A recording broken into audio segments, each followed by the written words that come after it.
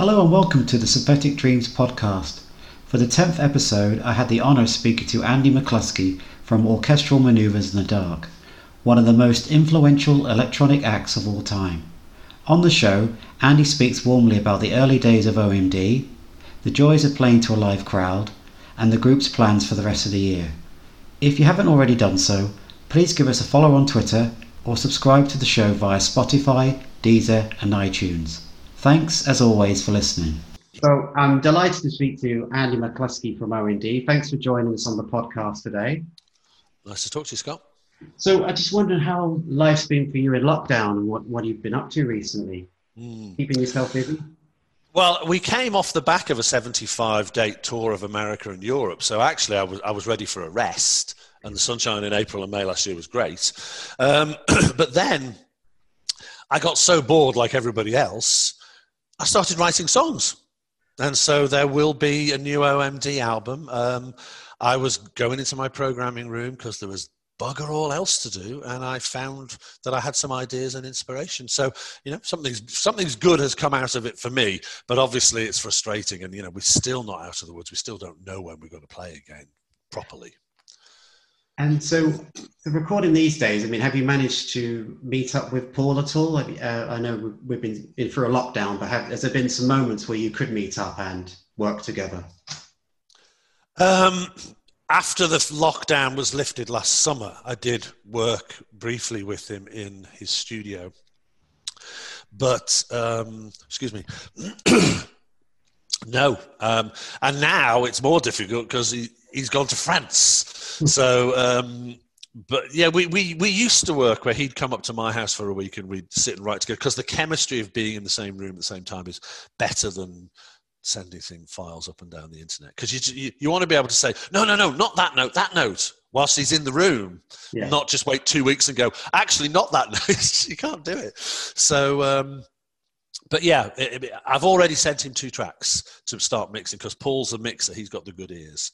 So, Paul's already started mixing. Now, that doesn't mean the album's going to be out before Christmas or something, but he's bloody slow. He's good, but he's bloody slow at mixing. And also, he's just become a father again, so he might be changing nappies on the mixing console. So when did you guys first meet? I believe you met at school, is that correct? So you go back a long, long way. What was your first impression with each other? Well, Paul was 7 when he came to my school, but he wasn't in my year. So I knew of him. I knew him in the playground, but we weren't really friends, even though he lived in Mells, where I lived. And my mum was the lollipop lady and used to put him across the road every day to go to school. It wasn't really until I was 16 and I bought a bass guitar with my 16th birthday money, the famous upside down guitar, because the only one I could afford was left-handed, and I'm right-handed. I was walking around the park with my bass guitar.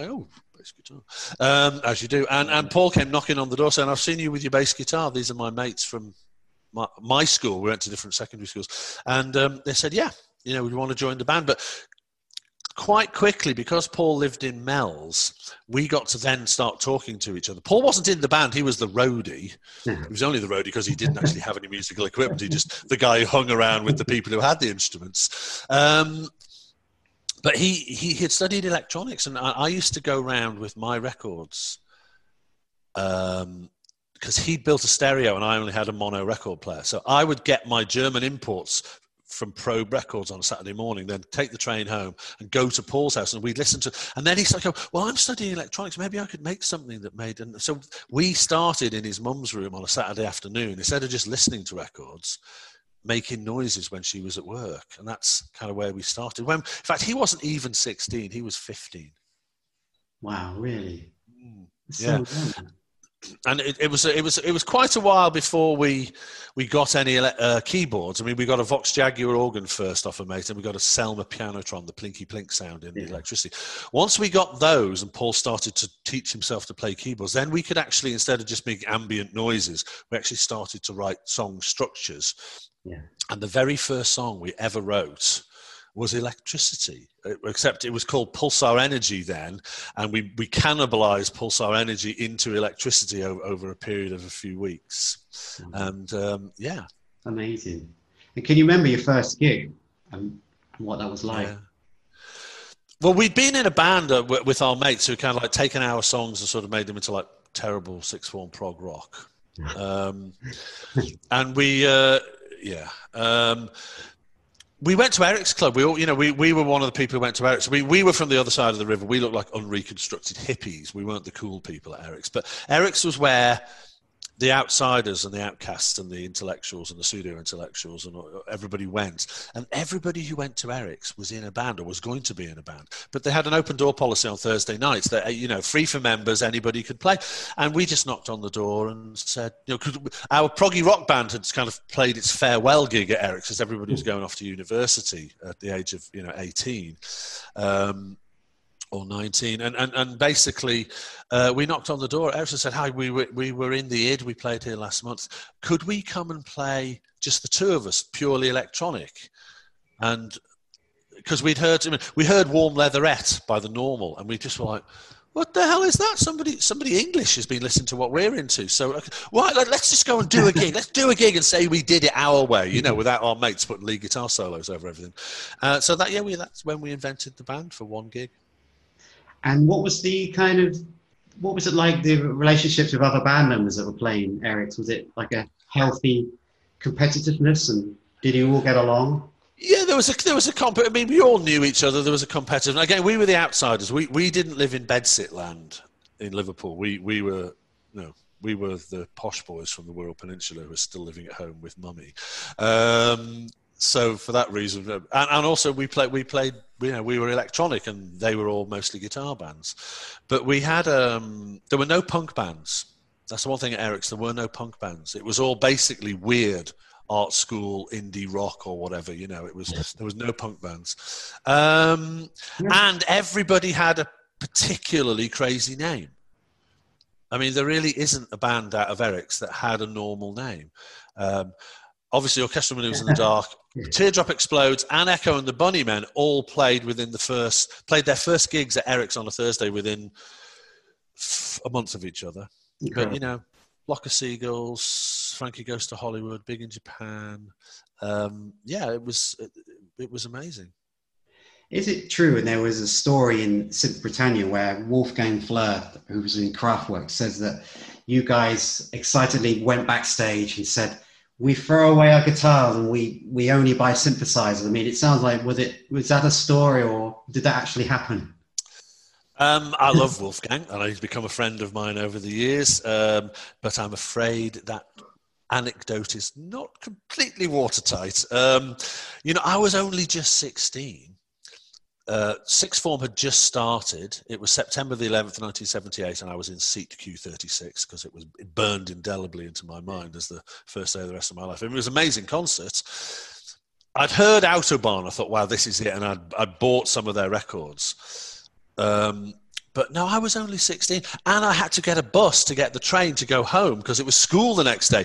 And I would never have dreamed of knocking on the dressing room door and going, "Oh, I love your music," and I'm throwing my bass guitar away. I'd only just got the bloody bass guitar for my birthday 3 months earlier. I was just thinking back then of some of your wonderful equipment that you've had over the years, and I'm lucky enough to go to the exhibition in Liverpool a few years ago. Mm-hmm. And I was just thinking, how on earth how did you choose what was going to be in the exhibition with all these wonderful memorabilia and equipment? Must have been a big task. Well, a lot of it was just what we had left. We don't have a lot. I've fortunately kept all of my press cuttings and a lot of posters and things, and all of my books. Every album had a folder, which was I'm like such a geek. It was like I was researching, writing notes, going to the library, researching various things to write songs about. And so some of those notes handwritten notes were able to be displayed, which I think people liked. You could see the Vox Jaguar, the CR78 drum machine, my original bass.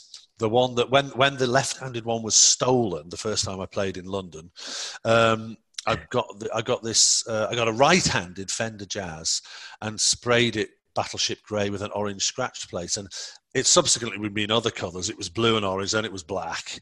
But for the exhibition, I thought I'm going to get somebody to turn it back to the original colour, and I said, listen, I said, I don't know what the grey is, but it was basically car body underspray, so whatever colour that is. And the orange is also car spray. And they recreated the bass. They even got the right number of laminates on the scratch base. And then they said, we zoomed in the Enola Gay video and we've scratched this and scratched that to make it look exactly like it did in the Enola Gay video. So it's been recoloured, but that's the bass that's on Enola Gay, Messages, Electricity, Souvenir, Joan of Arc. That bass is now back in its original grey and orange colour.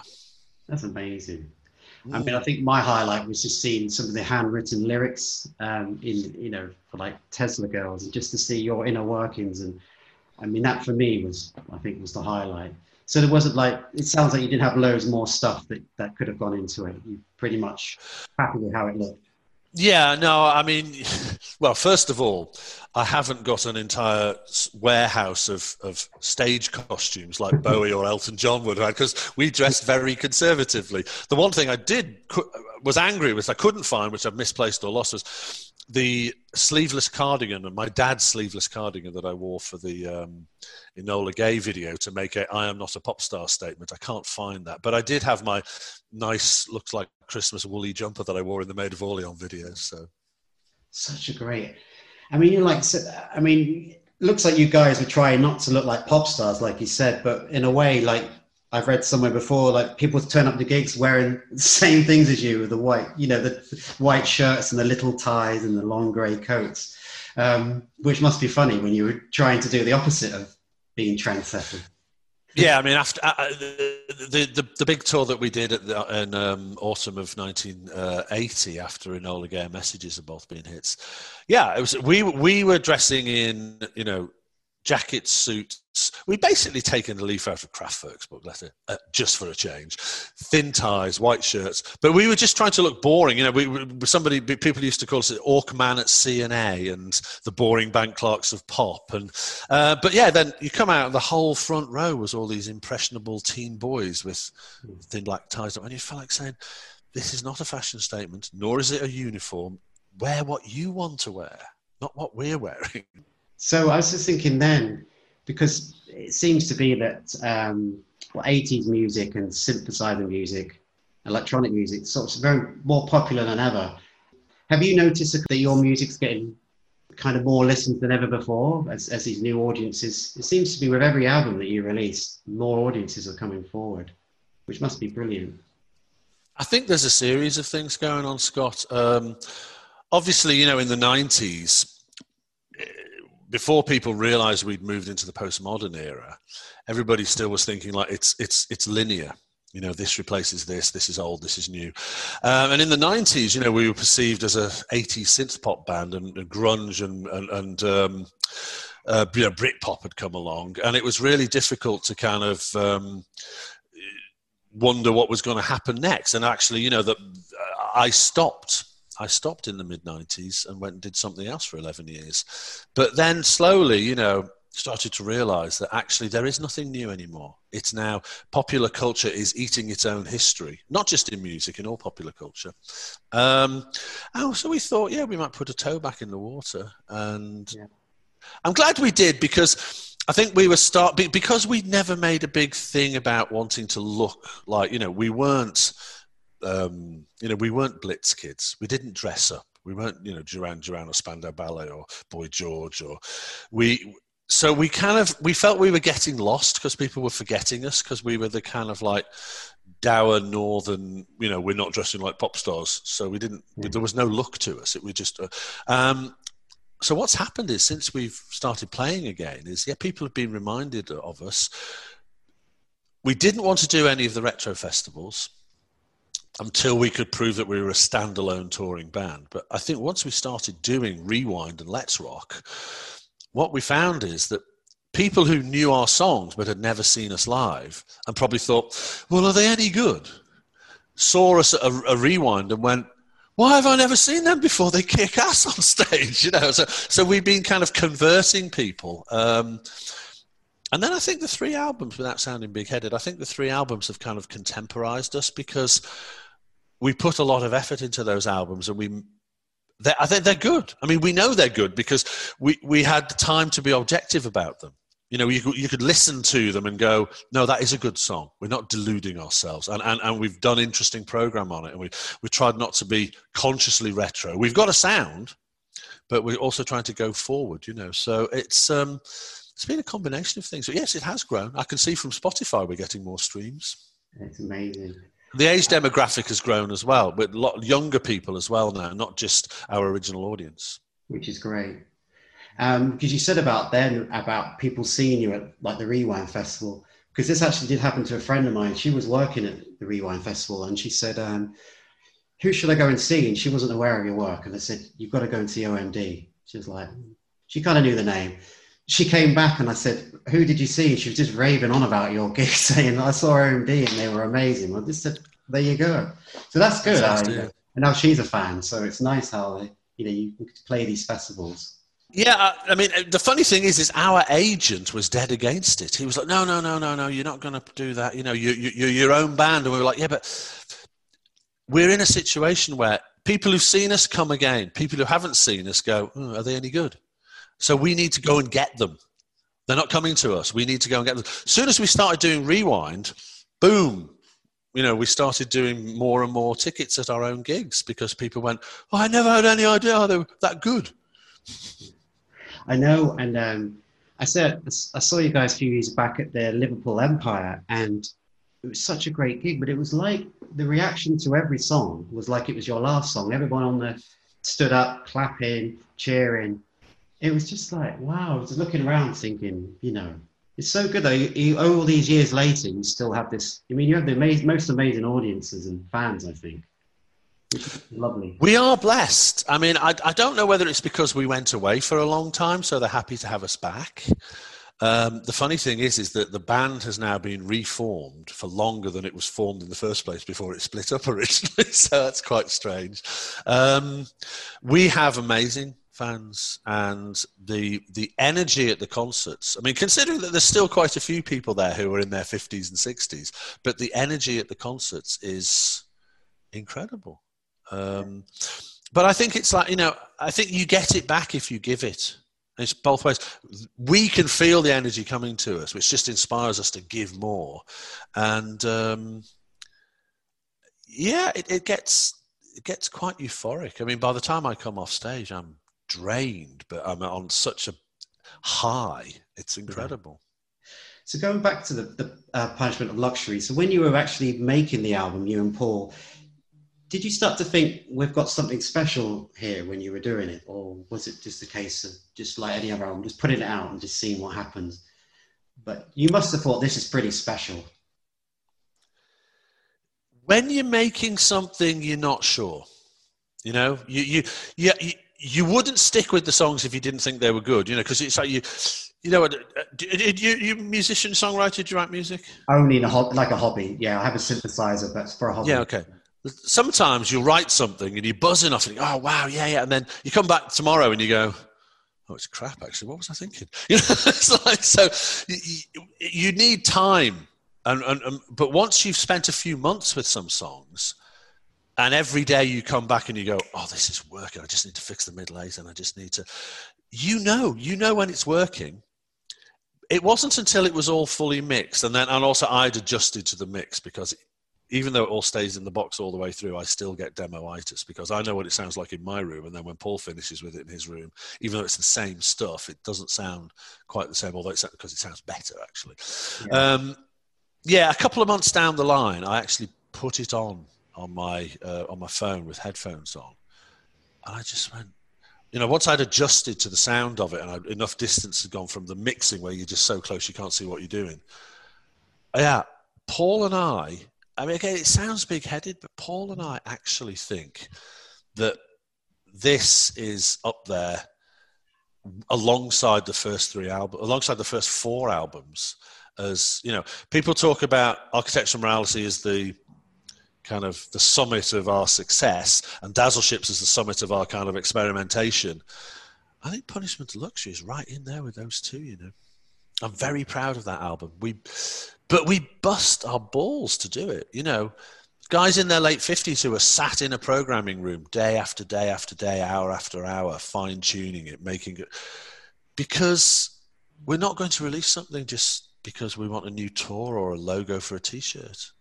You know, it's we're in a good place now. People speak highly of us. The last thing you want to do is release an album. Everybody goes, "Oh God, that was crap, wasn't it?" Well, I hope they don't play too many of those songs on the next tour. You know. Well, it was. I mean, it was. And I'm not just saying this because I'm speaking to you, but I think it's one of the rare occasions where I kind of wanted to hear most of the new album. So even though I love Oil, I love everything you've done in the past. But I was like, I mean, just when you started the opener with, is it Ghost Star? Mm-hmm. Yeah. Just, I mean, that was such a powerful opening song. And I just thought, you know, you've got all these new songs and it must have been hard to sort of choose what to play, really. I mean, I know you did that thing where fans could choose the encore, which I loved. I mean, that was such a good idea. I've never seen that before. Yeah, it was quite good fun. Generally, you kind of you knew what they were going to pick, because if there was a single in there, it was going to be the single. But just occasionally, you got a block of people who went, right, we're all going to say New Stone Age. Okay, everybody vote for New Stone Age. We don't want a single. But it was fun. It was really good fun. I mean, obviously, you know, we had to. It meant that we had to the songs that were not always in the set. We had to keep rehearsing them to keep the freshest in case we had to drop them in. But no, it was a nice thing to do. And also, it was good when you released the B-sides album, because there's a track called, I'm going to try and pronounce, Lampe Licht. Lampe Licht. About Hans Lampe, who's the Neu drummer from Neu 75, who I've seen with Michael Rother because they toured together. I mean, do you know if he's heard that track at all, or I mean? Yeah. No, he knows of it. I met him and Michael Rother in Dusseldorf a few years ago. Rudy Esch, who wrote the Electric City book, introduced me to. In fact, took me to dinner, and I remember saying to Michael, I said, I got to tell you something. I said, somebody asked me, what's my most played thing on my iTunes, and they said, is it Kraftwerk? Is it and I went, it's Flammende Herzen by Michael Rother. I said, that's my most played album on my iTunes account, and and he said, oh well, I'm sorry.